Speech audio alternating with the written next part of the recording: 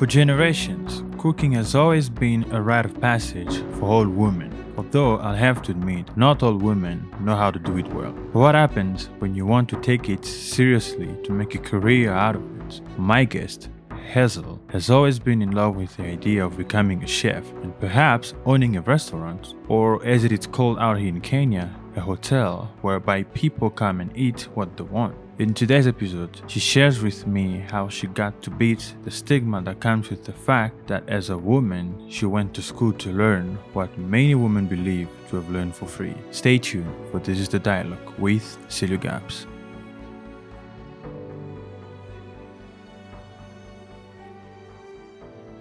So Hazel, welcome to the show. Thank you for having me. You're welcome. So Hazel, before I even get to what we're going to talk about, what is it that you do? I finished my diploma. I'm enrolling for my degree the beginning of next year. You finished your diploma in what? I was doing diploma in food and beverage. Food and beverage. So you were learning how to cook. Yeah. So does food and beverage include other things besides cooking? Yeah, it includes a lot of things besides cooking. We have service, which all entails the serving, like being a waiter. Apart from just cooking, which is you produce, then do the service to the customers. Okay. From an African culture, for mothers, grandmothers, were perhaps one of the greatest cooks in the world. Our grandmothers didn't go to school to learn how to cook. Do you get such questions from your peers and friends or family? Do people ask you, was it really worth it? Yeah, a lot of people ask me because they feel like it's something basic. Yeah, so I get those questions a lot of times. And how does it make you feel? Sometimes good, sometimes bad, because there are some people who ask it positively, some of them ask it in a negative way. You say sometimes good, sometimes bad. Yeah. What about the bad feeling? How you respond when it makes you feel bad? I try to ignore them because I know it's something which affects me, not them. So I kind of make the bad look good, then I forget about it. How do you make the bad look good? I did cooking because I had passion for it. So I think through having passion for everything or anything, that passion makes you bring down everything else that is negative. It brings down everything that is negative to bring the positive out of the negative vibe. Yeah. That is a great mindset. Maybe I should learn and take notes, because we live in a world where when people don't understand what you're doing, they become judgmental and they discourage you. And so many people have not achieved or reached their dreams because they were discouraged. So I hope people really take note of that, because it's really, really relevant. You said you've learned so many things in your studies. What are those things that you've learned? We've learned a lot of things, but I'll give an example of a unit I learned. It's called control. As the name really suggests, it's just control. Having control over everything you do. As a chef, as a waitress, cooking entails being a chef and a waitress at the same time, because that field has people with maybe asthma, which they won't be disadvantaged because of the smoke in the kitchen, you understand? So such people are given opportunities to become waiters or waitresses, because the kitchen stuff, the cooking is not that easy, depending on how many people you are cooking for and serving. So in control, you learn how to manage the demands and the supplies of the customers who come around the hotel, so that you ensure you maximize on the profit and minimize on the losses you get. So during in that unit, we learn how to store things, and then get things which are marketable at that time. The demands come on different occasions. For instance, when it's let me put it like Christmas. A lot of people go to hotels for celebrations during Christmas compared to a time like maybe back to school, you see. So during the time of back to school, you have to reduce as the demand reduces, you have to reduce the supply too. Because if you don't, you see, you'll make a lot of losses. So you have to make sure you control everything that is running around that hotel. Yeah. I think that's great. When I was studying, I actually studied psychology, and I didn't understand why my school would teach us things that didn't have anything with psychology. But when you go to the real world, because school is not the real world, you understand that even those units that you learn that had nothing to do with your major, they kind of come in handy in your daily routine as a professional worker.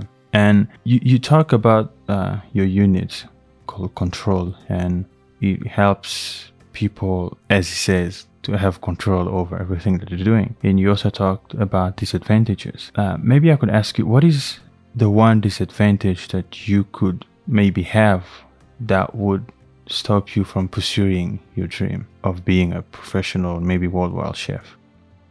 I think one disadvantage I've encountered when doing my internship is a lot of managers. Those people who own hotels, they really pay people the range of the salary is very little. Like, you can get someone, maybe you do medicine here, someone gets 100,000 per month. You see, that's just maybe the salary. Then the person has some commission in between. But in the hotel industry, the salary ranges from 10 to around 40,000. With the economy of Kenya right now, or maybe another place, you see, it's very if you compare that money to the way the economy is going, it's not encouraging. Profitable. Yeah. So in Kenya, and I also assume in most African countries, the hotel industry has not quite developed as in a Western, meaning, as you said, you can study, but yet your future isn't quite guaranteed. Yeah. So knowing that, how does it make you feel personally? I feel like we as chefs are denied a lot of chances, financially, mentally, physically, because some people belittle the course we do. Then most of the people that do that course, some of them just do it because maybe somebody pushed them to do it. Like, maybe their grades pushed them to do such a thing. But deep down, they don't have the passion for doing it because of the way people take it, the perception people have towards that course. So I think it's not really a proper way of people. I don't think it's a proper way of people doing things. I totally get you. And as an African, certain jobs haven't quite gotten the recognition that they deserve. I really do get you. And to move away from that, now that you're a cook, I will definitely assume that you've cooked thousands of meals. What is the secret to the perfect meal? I would tell everybody the secret to a perfect meal is having passion for cooking that meal. So there's no secret ingredient. No, there's no secret ingredient. I think cooking is all about creativity. People cook differently. You can't tell me the way Kenyans cook is the same way Congolese people cook, maybe the same way the European people cook. But at the end of the day, everybody finds the food delicious. So I wouldn't say it's more of skills. No. You said cooking is all about creativity. Yeah. What's the more creative meal you've ever made? The most creative meal? I prepared spaghetti in a different way. What way? We are taught how to prepare spaghetti by boiling. Most ways people use is boiling. But as for me, I roasted it. You roasted spaghetti? Yeah, I roasted spaghetti. How does it taste? Funny. It tasted funny, but I kind of liked it. Have you ever shared it with people? Yeah. What did they say? Most of the people liked it, but some didn't like the taste. But definitely, in every meal you cook, it depending on people's tastes. There's someone who will find it not that good. Like for me, when someone prepares meat for me, if that meat is freshly prepared, I wouldn't really love it. But if it's dried maybe fast or something of the sort, I would really love it. If it turns out that you're the first human being to ever cook spaghetti that way, how would you name it? If it's your own, creation, how would you name the meal? I think I would name it after my name.